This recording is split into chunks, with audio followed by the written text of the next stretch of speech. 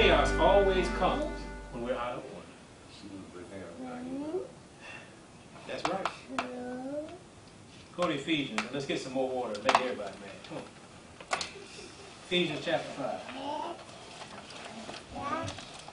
There's a reason for order in our homes. God has set an order in the home. There's a reason for it. And the reason is, if we don't understand the reason, it's really okay. But it's the power of an order that keeps things in place.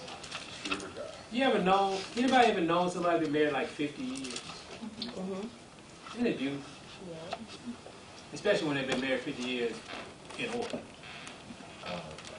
There's been some sinners that have been married 50 years because it's rough.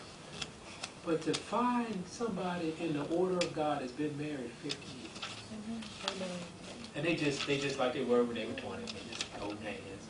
They might have a cane in one hand, but they hold hands. And the whole family is blessed. The grandchildren are blessed. The children are blessed. Because what? The order was established, it was maintained, and it was passed down. Amen?